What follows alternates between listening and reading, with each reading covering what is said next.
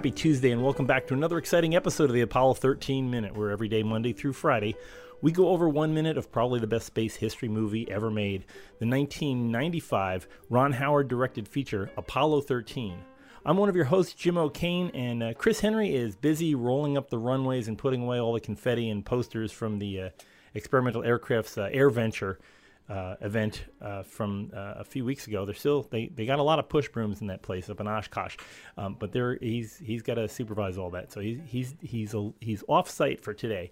But in his place, I have a good long-time friend of mine who is actually for this series, he is the first person we actually have in the studio who's been on screen. So returning to the Movies by Minutes microphones is my good friend, Rory Airwood from Brewster, New York. How you doing, Jim? Doing good. Glad to have you on board. And I think about so many days that we spent sitting in movie theaters throughout Putnam County and Western Connecticut, just staring up at the screen and saying what was wrong with this. And now we get to do it right here in the future, in the 21st century. It's nice that nothing's changed. Yes. We can now we can just slow it down and watch. We don't have to do it all at once. You didn't have to go see Star Wars 14 times to catch all the stuff you missed. Yeah. Memorizing the script was a little trickier back then, but this is a little bit different because you're on both sides of the screen now. So it's and this is probably one of your longest on-screen appearances I've ever seen you in. I know you previously did a star turn in The Rocketeer as one of the G-men.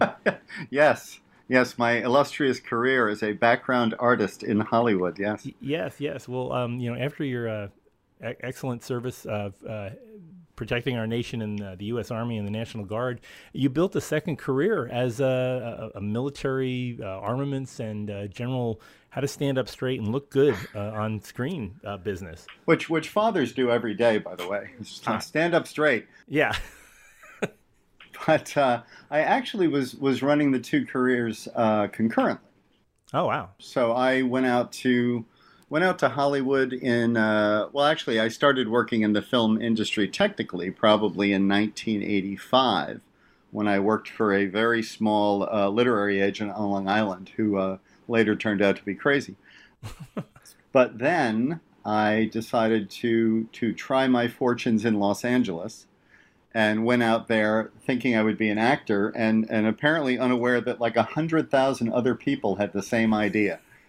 So that proved to be not such a great thing, but it led to good things later. So it was probably a good direction, if not the right place. But I did end up doing a lot of extra work between 1988 and 1994, and one of the last things I did was Apollo 13. I had decided it was time not to do extra work anymore, but then Apollo 13 came up, and I thought, I am so not missing a chance to work on Apollo 13. You can, no matter how much you grow up, you're still a space geek. If you were, if your parents woke you up, in the middle of the night for a 7-year-old to watch Neil Armstrong walk on the moon, then you were never going to turn down a chance to work on Apollo 13. Oh, for sure. I mean, to have Ed Harris, hands on hips, glaring at you while you bring him a white box. I mean, this is the epitome of your film career here. This is it. I got to work with the greats. They didn't know who I was, but I got to work with them. And I can say that my bacon number is 1. So it was worth doing just for that. Wow, it's you do take up most of the minute here. I mean, actually, the box takes up most of the minute, box. But great wrist work, great. Obviously you cleaned your nails, and it's like, this is my big moment. Don't blow it. This could be. I could have a career as a hand model. Yeah, this is where it's at, and those are some boss sideburns you got going there. Those are just really. Well, I'll tell you how I got involved in the project. I don't remember what I did just before I went to the go-see for Apollo 13, but I literally had all my hair off. And I don't know if that was because I was out at Fort Irwin with the National Guard or because I had worked on something just prior or a combination of the two, but I literally had taken all my hair off. And of course, it's 1994. It's the fall of 1994, maybe August or September. And I go for this, go-see for Apollo 13. And most of the time, that's handled at a very low level. That's, the casting directors. But in this case, Aldrich, the first AD, was at the casting session. He wanted to hand pick the guys who were going to be working in Mission Control. And he saw that I had all my hair off, and we chatted for a minute. And, he asked me about whether I'd keep my hair that short, and I said, sure. But then when it came, and that was like a month before shooting.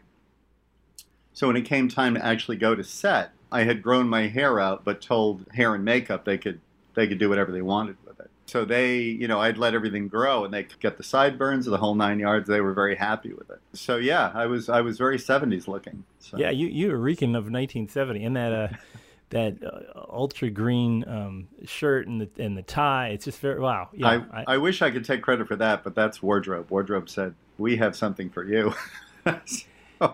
Wow, and even the watch, that it's like a Hamilton or something there. It's just very very period appropriate. As you might imagine on a Ron Howard film, attention to detail was a big issue for them. So all that stuff was painstakingly researched. Where was the Mission Control studio? Was it at Warner? Where that was at Universal. It was at Universal. Yeah. Okay. And I'll tell you some funny stories about that. They brought in Jerry Bostic, and who's the other Jerry? Was the technical advisor? I never remember his name. I can't. I don't have IMDb open in front of me. I do. Oh, okay. but so first, the first thing that happened when they assembled us, all of the guys, actors and background who are going to be working on the show, the first thing that happened is that we got a briefing from Jim Lovell, which was worth the price of admission all by itself. For sure, yeah. Yeah, so we spent, and Jim told us about his experience in the space program and on the mission, and how important it was what the guys in Mission Control did, and reiterated, as you've heard, about what a team effort it was. That three of them got in the spacecraft, but there were like 400,000 Americans involved in building the spacecraft and monitoring it, and everything involved in the mission was just such a huge endeavor by so many people. And he wanted to make sure we understood how important the guys in Mission Control were in flying the mission and bringing them home. I think it was a great, if all it was a pep talk, it certainly focused everybody in the room on how important it was to get this right. And even though, here I am, a background guy with no lines whatsoever, but you really, you came to work every day on the set thinking that you were telling an important story and that it mattered. How many days were you shooting on the Mission Control set? I don't know how many days, but it took a month. I want to say it took the month of November of 1994. Wow. And I wasn't on set every day because you were just called based on what your need was. But we were on that location for a month. And after Jim spoke to us, the two Jerrys, as they were called, kind of like the two Bobs in Office Space, only a lot smarter. But they had both been on the mission, and they talked to us for about 2 hours, and were on set the entire time.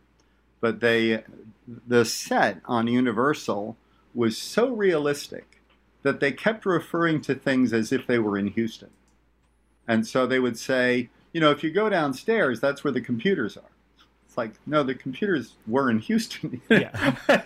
but it was the set was so completely authentic that they would refer to things as being downstairs and down the block. And they talked about this bar they went to that was right outside the gate off the facility. And they're gesturing with their hands. Like, yeah, it's right over here. Like, well, yeah, 1,400 miles away.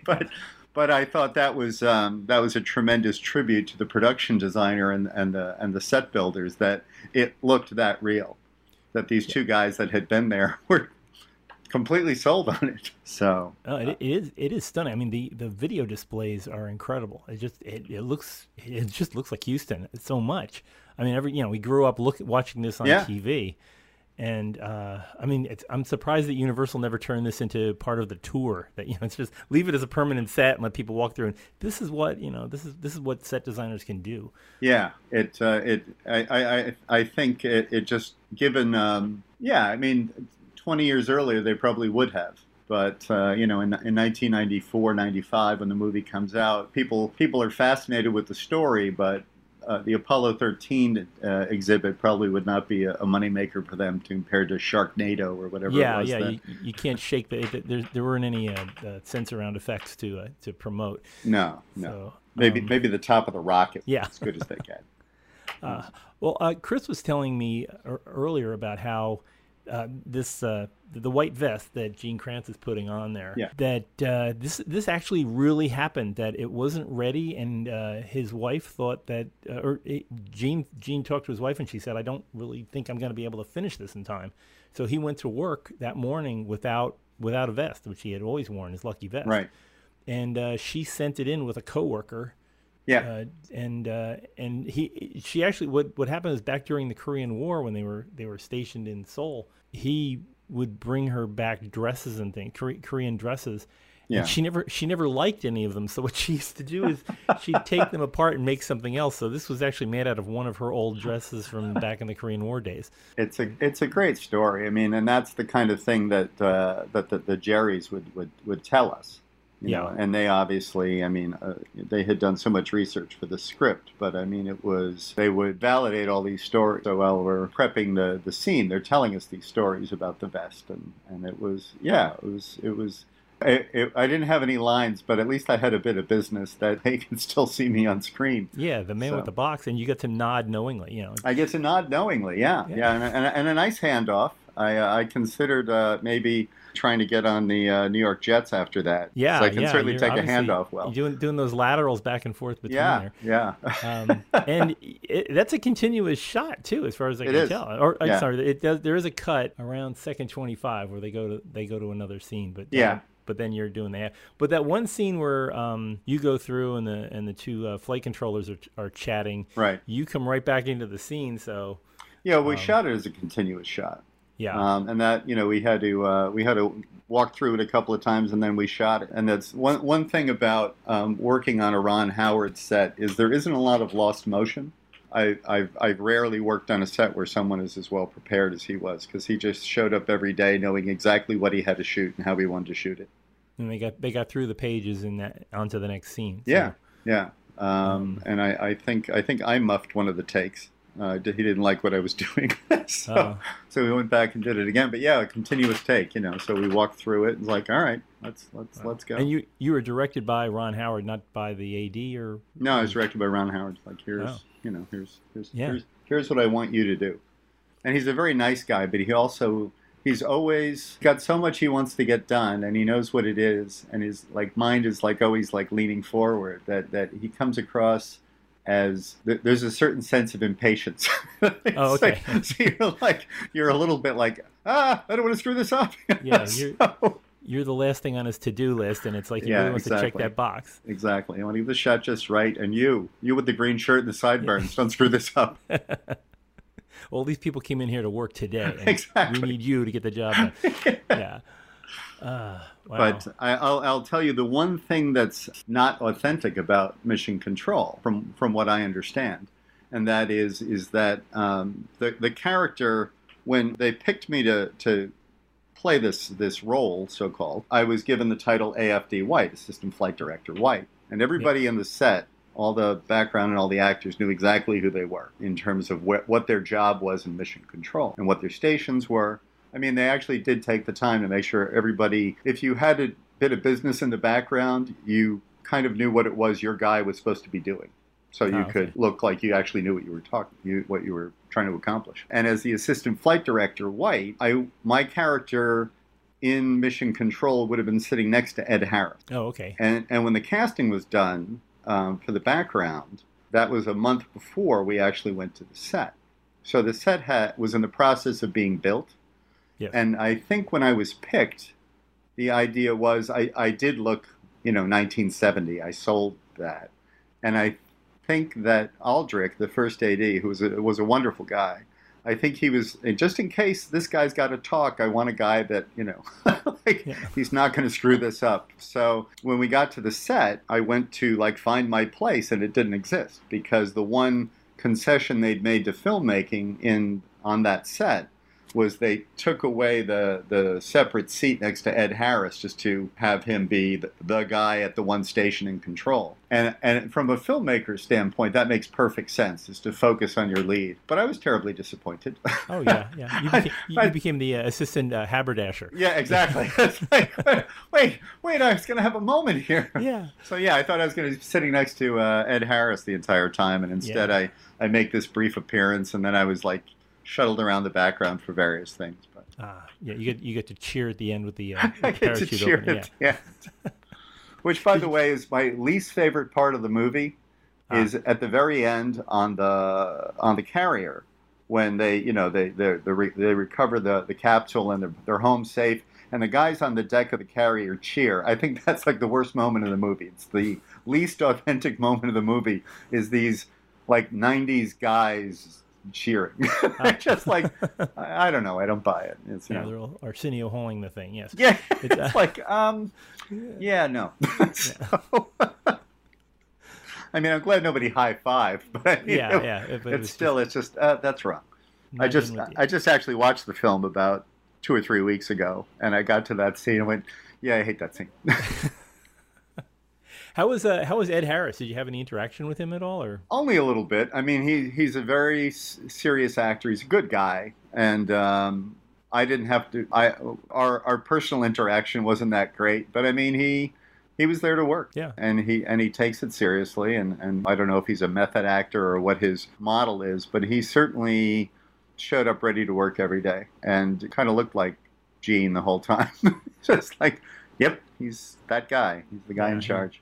He hasn't dropped you a line to see if you want to be on Westworld or no, not yet. I mean, not that I don't keep looking at my phone, but yeah. Ed, call me Bodie. Bubby. I did. There was one day when Tom Hanks and Bill Paxton and Kevin Bacon stopped by the set. Wow. And they kind of, I think it was, I mean, they were on the lot and they wanted to stick their head in and see Mission Control, and they also wanted to like kind of connect with everybody because, they would have. The astronauts would know who everybody was. And I didn't chat with Tom Hanks or Kevin Bacon, but I did chat with Bill Paxton for a minute because just we happened to be standing next to each other, and I mentioned to him that he was a legend in the military because of his performance in Aliens. Aliens, yes, came over, man. Came over. And he said, and he, he laughed, and he's like, yeah, I get a hard time about that, just. And the best part of that was I worked with Bill about 3 years later. I was hired to work as the military advisor on a movie called A Bright Shining Lie, and then Bill was cast as the lead. So I actually was the technical advisor and worked with him a lot and told him that story. It's like, this isn't actually the first time we met, so we had a laugh about that. Yeah, it's a good thing you didn't bring up weird science or something. Well, he mentioned the is it True Lies, where he plays the car salesman? Oh yeah. Yeah, and he says he got harassed, not harassed, but I mean people busted his chops about that the whole time, and I always admired him as an actor because he was not afraid to do stuff like that.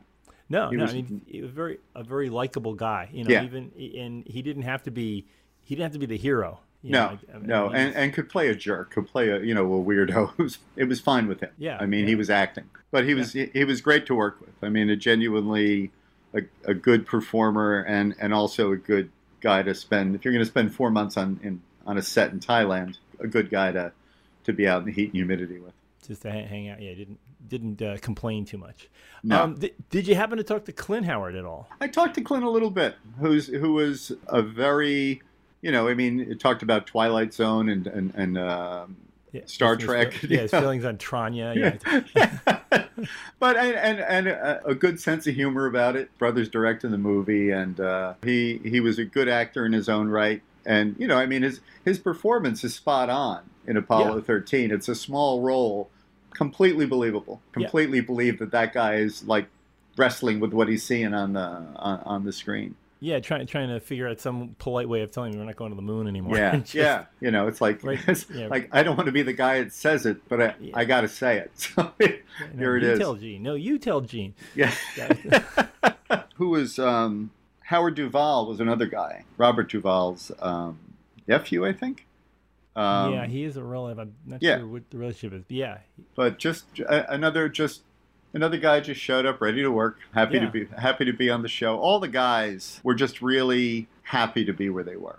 yeah, That this was a great show to be working on. Obviously, it's a Ron Howard film, but I think a lot of them were fascinated with space. A lot of them just thought, "This is cool. This is really cool." So, yeah. Probably went out to the libraries and read up on stuff. yeah, I didn't know yeah, what Telmu did. Yeah. yeah. Um, It's like taking out their slide rules and going, "How does this work?" yeah. I mean, you think about how many of them are. I mean, Ron Howard and Clint Howard, they grew up with this stuff, so they know. Yeah, This is like you go to work like anything. It's like working in your dad's shop, and you're going to take over the Chevy repair business or something yeah. like that. It's just it really this is their milieu, so it must be very. I mean, like home basically. I mean, you're just uh, you're there every day. It's Um, it's comfortable. It's did, did you get to see any of the Apollo sets?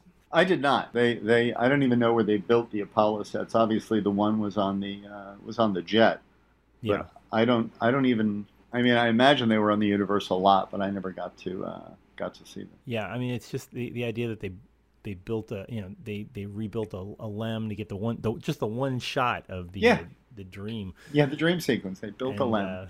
that was pure Hanks and Howard getting Yeah, wanting to fulfill their boyhood fantasies. we're gonna Um, build a LEM, and it's gonna be great. it's gonna be awesome. Get the camera. This will be cool. Yeah. So you were there for almost about a month. Did you go to the premiere? No, no. I was not high enough up on the food chain to go to the premiere. I mean, the premiere is for the actual film's premiere would be for the principal actors Yeah, and chief crew, not the entire crew. I mean, you could fill a theater with everybody who worked on Apollo 13. yeah. You know, My cousin had worked for Universal, and I wound up. She had got me in at a screening for the extras and the walk on parts for the 1980 movie Xanadu, oh, and I saw it at a screening room in Universal. And I was really surprised of all. I've been to like Paramount, I've been to Universal and Warner, but Paramount had really utilitarian screening rooms to watch these things. I mean, it was like plastic bus seats on. I don't not quite there, but it was like when you're at a bus terminal and you're sitting in those hard chairs that are all lined up to each other. That's pretty much, and a cement floor. And well, there's various screening rooms. A film premiere. Well, they'll do screenings, but yeah, most of the screenings that I've been to were at theaters, where even a cast and crew screening, they would rent out a theater in whatever city and show the film there, as opposed to show it at a studio lot. Although there is a good screening theater at Paramount, because yeah. that's where. Paramount is stunning. Yeah, we yeah, did when I helped produce a film called Silent Night in 2002, and they actually did even though it was a Hallmark film, they actually had a screening at the Paramount lot, which was pretty unusual especially for Hallmark. yeah. But yeah, it was at the Paramount lot in a nice theater, and we did the whole thing, which was kind of cool. One of the stories about that Paramount theater that's out it's kind of like right outside the gate, but it's within the Paramount Yeah, real estate, is that Spielberg used to edit in there, like as he'd just take over the whole theater and use as an editing bench, because it was, why not? You're going to sit in a nice comfy chair, and you sure. could actually, I mean, if you wanted to get the idea of how it was going to look up on a big screen, well, you could just look up on the big screen, Yeah, and just run the different takes together. So it was, if you have access to it, why not? why not? And if you're Steven Spielberg, they usually don't say no. No, yeah. He's Hey, got the. I'd like to do this. Yeah. Well, okay. Sure, you gonna work for us? Okay, that's not a bad idea. It's the one of the things also outside of the Paramount theater. They put the Forrest Gump bench is Oh, really? part of the regular scenery there, just outside the gate. It's I like used Gower Street, or I used to. Yeah, I think it's on Gower. I used to work at Paramount when I was doing background work and other things, and they used to have. I used to love that they'd have displays. They have almost like department store display windows around the lot that were part of whatever building. And they would have the costumes and props and whatever from famous Paramount movies. So even if you were just there and like killing time, there were things to look at. Yeah. It was like, this is great. Yeah, you can see like Indiana Jones's whip and things like that. There's a part of the, if you get on some of the tours, they don't really run a lot of people through them, but some of the tours will take you through their background prop rooms. Oh. And I was just there about 2 years ago, and they had a whole bunch of leftovers from the Transformers movies. So they had like giant legs from I don't know what the different Transformers characters are, but they had the Bumblebee car that it's yellow, and they had it like in the middle of a change, and it was just parked there. It was made out of styrene. You could pick it up with one hand, but it's just interesting seeing these things that spend maybe a half a second on screen, but obviously somebody worked really hard on it. Well, when I first moved out to Los Angeles and started getting calls on the Universal lot, I was delighted to discover that there was all this leftover stuff at the Paramount lot that nobody gave a second look, but to me it was fascinating. There were ship models, the big ones that they used on Tora Tora Tora and Midway. Wow. So big, like Japanese battleship would just be, and it would be like 12 feet long and just sitting on sawhorses, like under a tarp. And if you just went and looked around, you're like, what is that? Oh my God, it's the Nagumo or something. Yeah. And my favorite find at the Universal lot was, if you're an aviation buff, the B-17 bomber has a distinctive profile. Yeah. And I was walking one of the first times I was on the lot, and we were at lunch, and I was just walking around, and I looked and I see the profile of a B-17 wrapped in blue tarp. And it's all wrapped up, but that did not slow me down even for a moment. And I found my way through the tarp, and it must have been the set for something like the 1,000-plane raid or something that they used on, that Steven Spielberg TV series. But even then, it must have been laying around for a while. And it was the complete interior of a B-17 made out of plywood. Wow. And it was just, and I just sat there for a minute. Completely Dana Andrews, yeah. Yeah, like, oh my God. So, it's like, can I take the tarps off? It was just, I mean, and I haven't been on the Universal lot probably in 20 years, but I mean, it was fascinating to just walk around there and just take it all in. If you get, I mean, it's very locked down nowadays, but if you had the right card and stuff, you could wander through. And the things that I'd seen back in 1980, just wandering around, that was when Battlestar Galactica had done the sequel series Galactica 1980, and they did something where they went back to World War II or something. And I'd just seen this episode, and I was wandering around. They have like a train station, and there was a sign that said Pina Munda on the side of the train station. I'm like, I just saw this episode on Battlestar Galactica 1980, and it's just kind of weird seeing. It's like, oh yeah, that's how they make things on TV, and just kind of, and this, but it's just it's like when you see the Munsters house, and we have a tendency in popular culture that you think these are like hallowed ground, that you should keep Major Nelson's house from I.G. Magini pristine and stuff like that. But when you go to these places and you walk along the lots, you realize that it's only a shell. And if you open up any of those front doors, it's places like you see light stands and cables hung up on, and ladders and things, because none of this stuff really matters unless it's making money for the studio. So when you aren't using it actively, it just goes to hell right after they finish a shot. And they're not made to keep. Yeah. They're made to be broken down afterwards. And it would be fascinating to be in an empty set and recognize like pieces of a set, from a show. And they're just broken down, and if they can reuse them, they reuse them, and sometimes they just tear them apart for the wood. Yeah. But there's no sense that this is a piece of history. It's just, it's a project. It's over. Moving on to the next one. Yeah. It's I love being on the New York set in Paramount, because you've seen it in some. I mean, you've seen it, like, it's been redressed, and it's the opening of Laverne and Shirley and stuff like that, and you see all these things, and then you find out, when you're there, all the street lights are 110. So Yeah.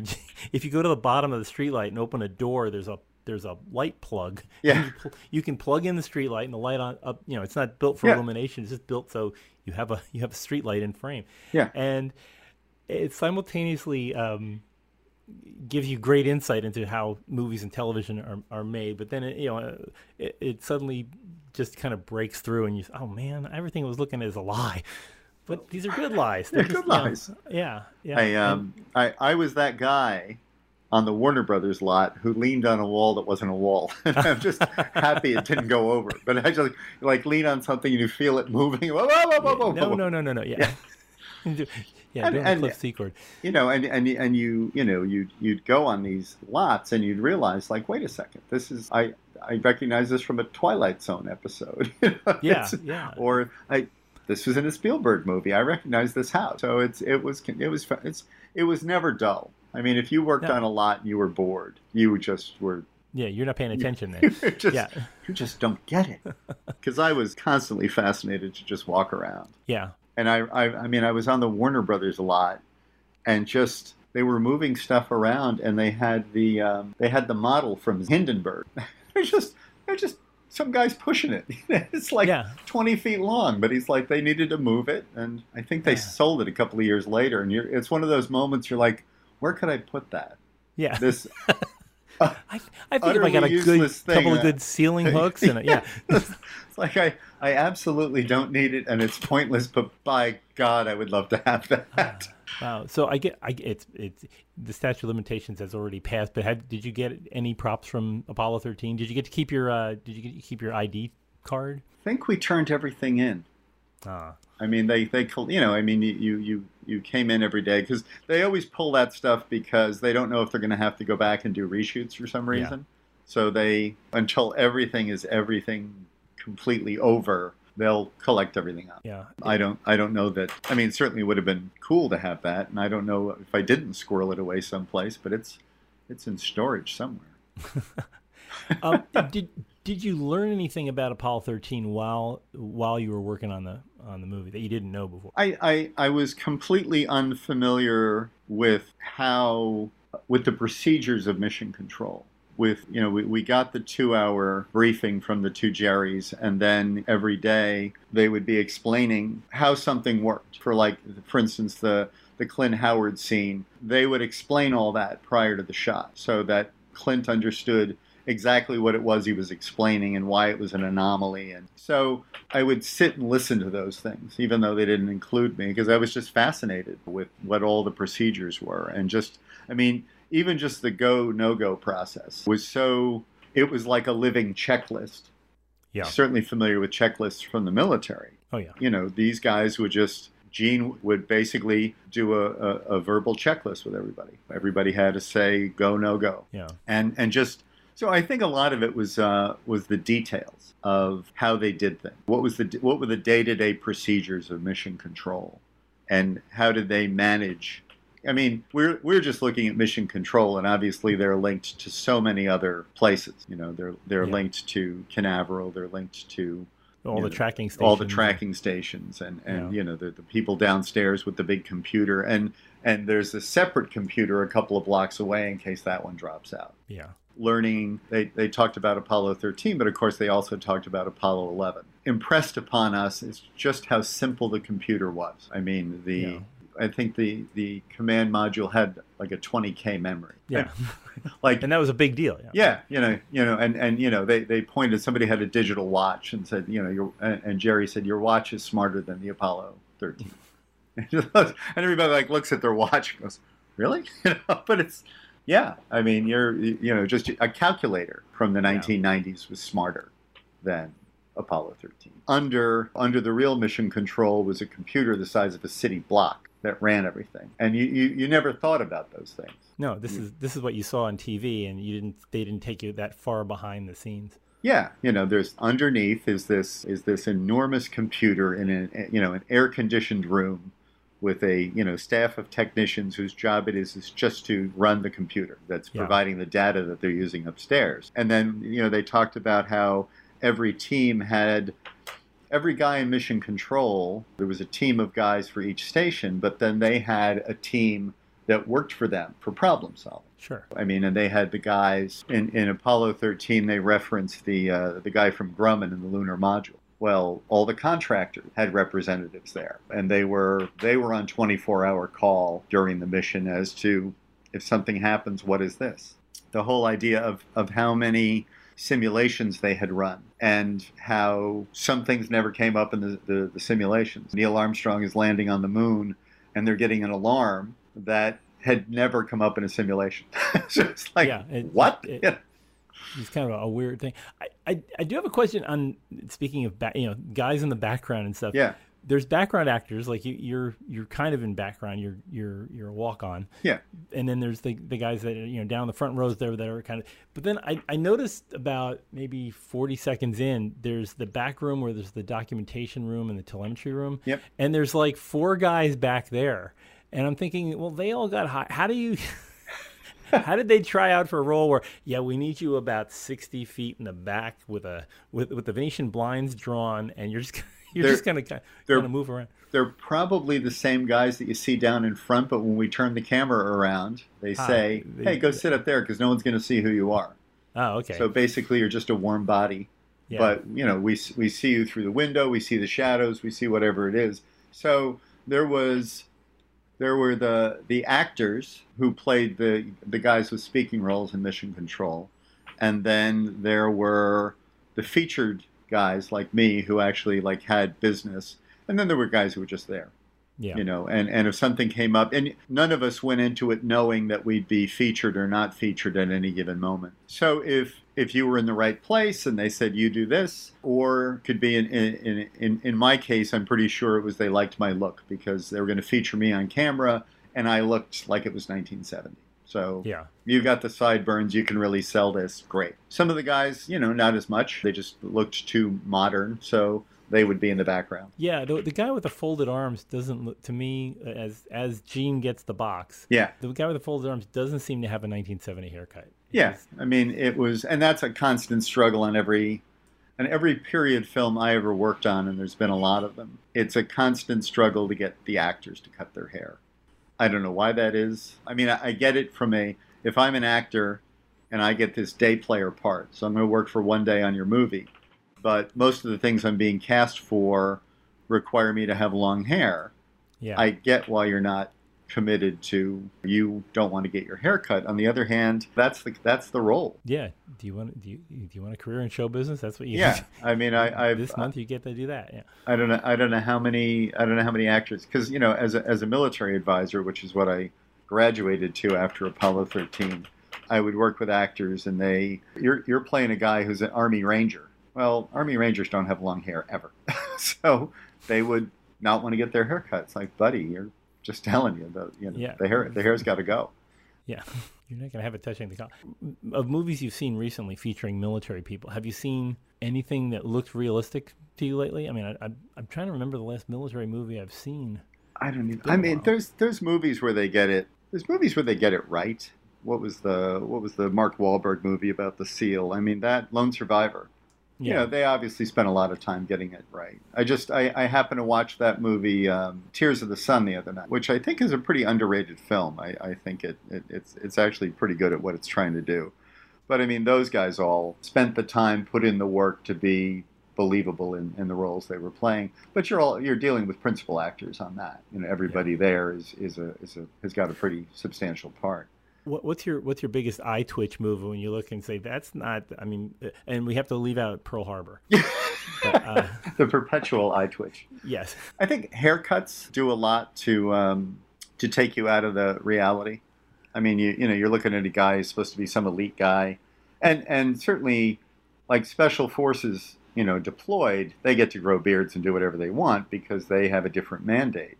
But I mean, you'll see some guy who's supposed to be like some elite warrior, and he looks kind of shaggy. Yeah. Yeah. It's like, like, where's Scooby-Doo? Did you leave him behind? Yeah. I mean, so that's a twitch. And then you see people who are out of shape.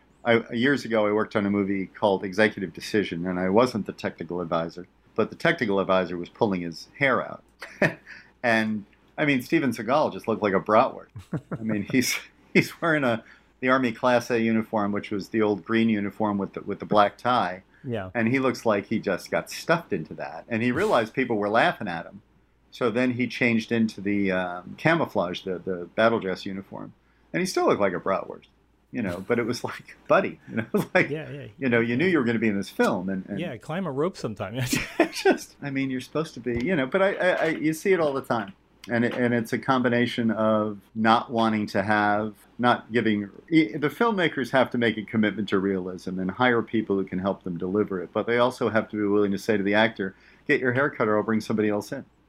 Yeah. And I get their point of view. You're on the film for one day. You don't want to get your hair cut because tomorrow you may get cast as Paperboy, whatever. But yeah, you're either committed to the role or you're not. And then I'll see a movie. I just saw a movie called Last Flag Flying, I think. And it was an interesting film with Steve Carell and Bryan Cranston and Lawrence Fishburne about 3 Vietnam buddies who reunite to bury one of them's kid is killed in Iraq. And I watched the movie and didn't think they had a technical advisor. And then I saw at the end that there was a credited technical advisor, and all I could think of is either they didn't listen to him or he wasn't comfortable enough pushing, like, hey, that's wrong, or that's not going to work, or that doesn't look right. But I mean, it was just strange watching it. It's like, that's bad. I worked on a film years ago for Showtime, and I worked on it like the last week. Like, they shot in Canada for 7 weeks, and they came back and they shot 1 week in the United States to do a scene from the Gulf War, and they wanted to shoot out in the desert. And by the time I walked on set, it was already wrong. Everything about it was wrong. Yeah. I mean, they had used Canadian stuff instead of American stuff, and it just looked terrible. And I, in fact, asked them not to put my name on it because I didn't want people looking at that thinking, well, you had a technical advisor. Why didn't he do his job? Yeah. So I'm sympathetic with other people who've tried to do it. But if you don't come into the process as a technical advisor, if you show up like after they've already done the script and after they've done casting and after all those things are in place, you're kind of rearranging deck chairs on the Titanic. I mean, you do your best, but you're not going to fundamentally change most of the things that are wrong. So. This keeps reminding me. I know you've seen Tropic Thunder. This is like the guy Four Leaf on the. Yeah. It's like the technical advisor that really. No. You've read a lot of books, but you don't know. You don't know what you're talking about. Yeah. There was a guy I worked as an extra on. I think Sergeant Bilko. And the assistant technical advisor was a guy from, like, public affairs. It's like, never been anywhere, never done anything. He, like, wrote ad copy for the Army. It's like, That's not really the same as actually going out in the field and doing stuff. So all about requisitions. That's about it's like, I appreciate the role public affairs plays, but those should be Skillcraft pens.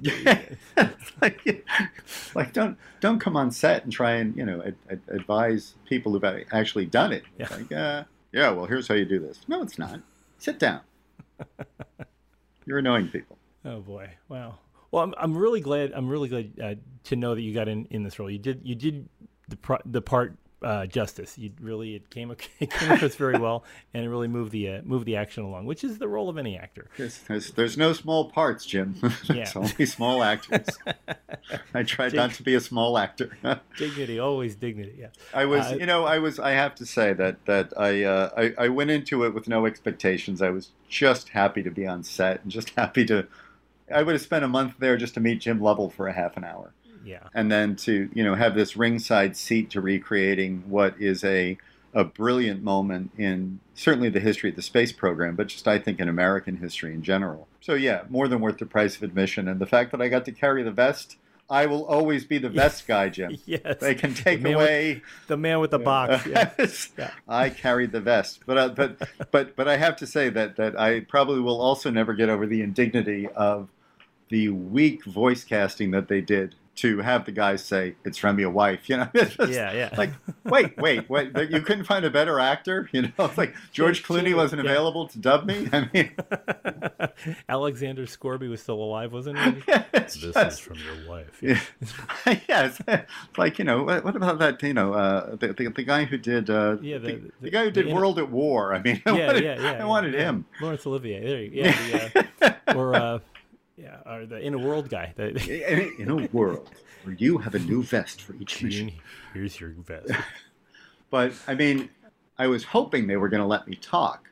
But because they're all much smarter than I am, the first AD, Ron Howard, the producers, if I had spoken, if I had given the line, because they shot the scenes in Mission Control in order. So it was, sequential. Yeah. Which is not common for films. Had I said, "This is from your wife," I would have gone from being paid about $500 a week to being paid about $2,500 a week. So it's a financial calculation. Yeah, but how much did they pay the VO guy? That's the Well, he comes in and they he'll come in on voiceover day. They call it looping.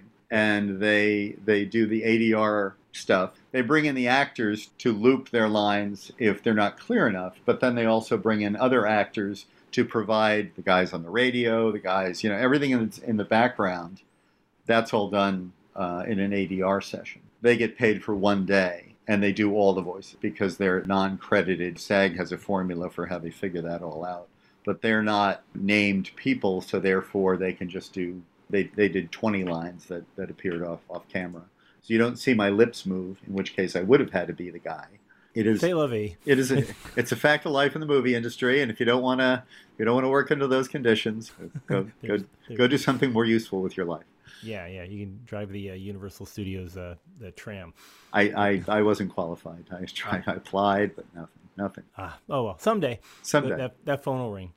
But Rory, thank you so much for being on the show. And maybe we can get you on again later when we have the Iwo Jima show up and we can talk about the inaccuracies of Navy men. I am ready. I'm standing by. I'll be looking at my phone for that call that never comes. Well, no, I'll make the call. Don't worry. Wow. Okay. Well, for folks listening in, and if you've enjoyed this particular minute, you can enjoy the previous half hour plus 1 minute of yesterday at our big site, apollo13minute.com, apollo13minute.com. Catch up on the previous episodes. If you'd like to get these episodes delivered to you hot and fresh every morning, go to iTunes or Google Play, type in Apollo 13 Minute in the search bar, and then click subscribe, and they will show up in your inbox, ready to go every day, Monday through Friday. If you'd like to talk back with us, we are always available on the social medias if you want to go on the Twitters, they're at Apollo 13 Minute, and also out on the Facebook at Apollo 13 Minute Mission Control. We will be back tomorrow as we're really getting close to liftoff time. So be with us here. It looks like lost a signal here in 30 seconds. So we will see you here tomorrow for lunchtime on the Apollo 13 Minute.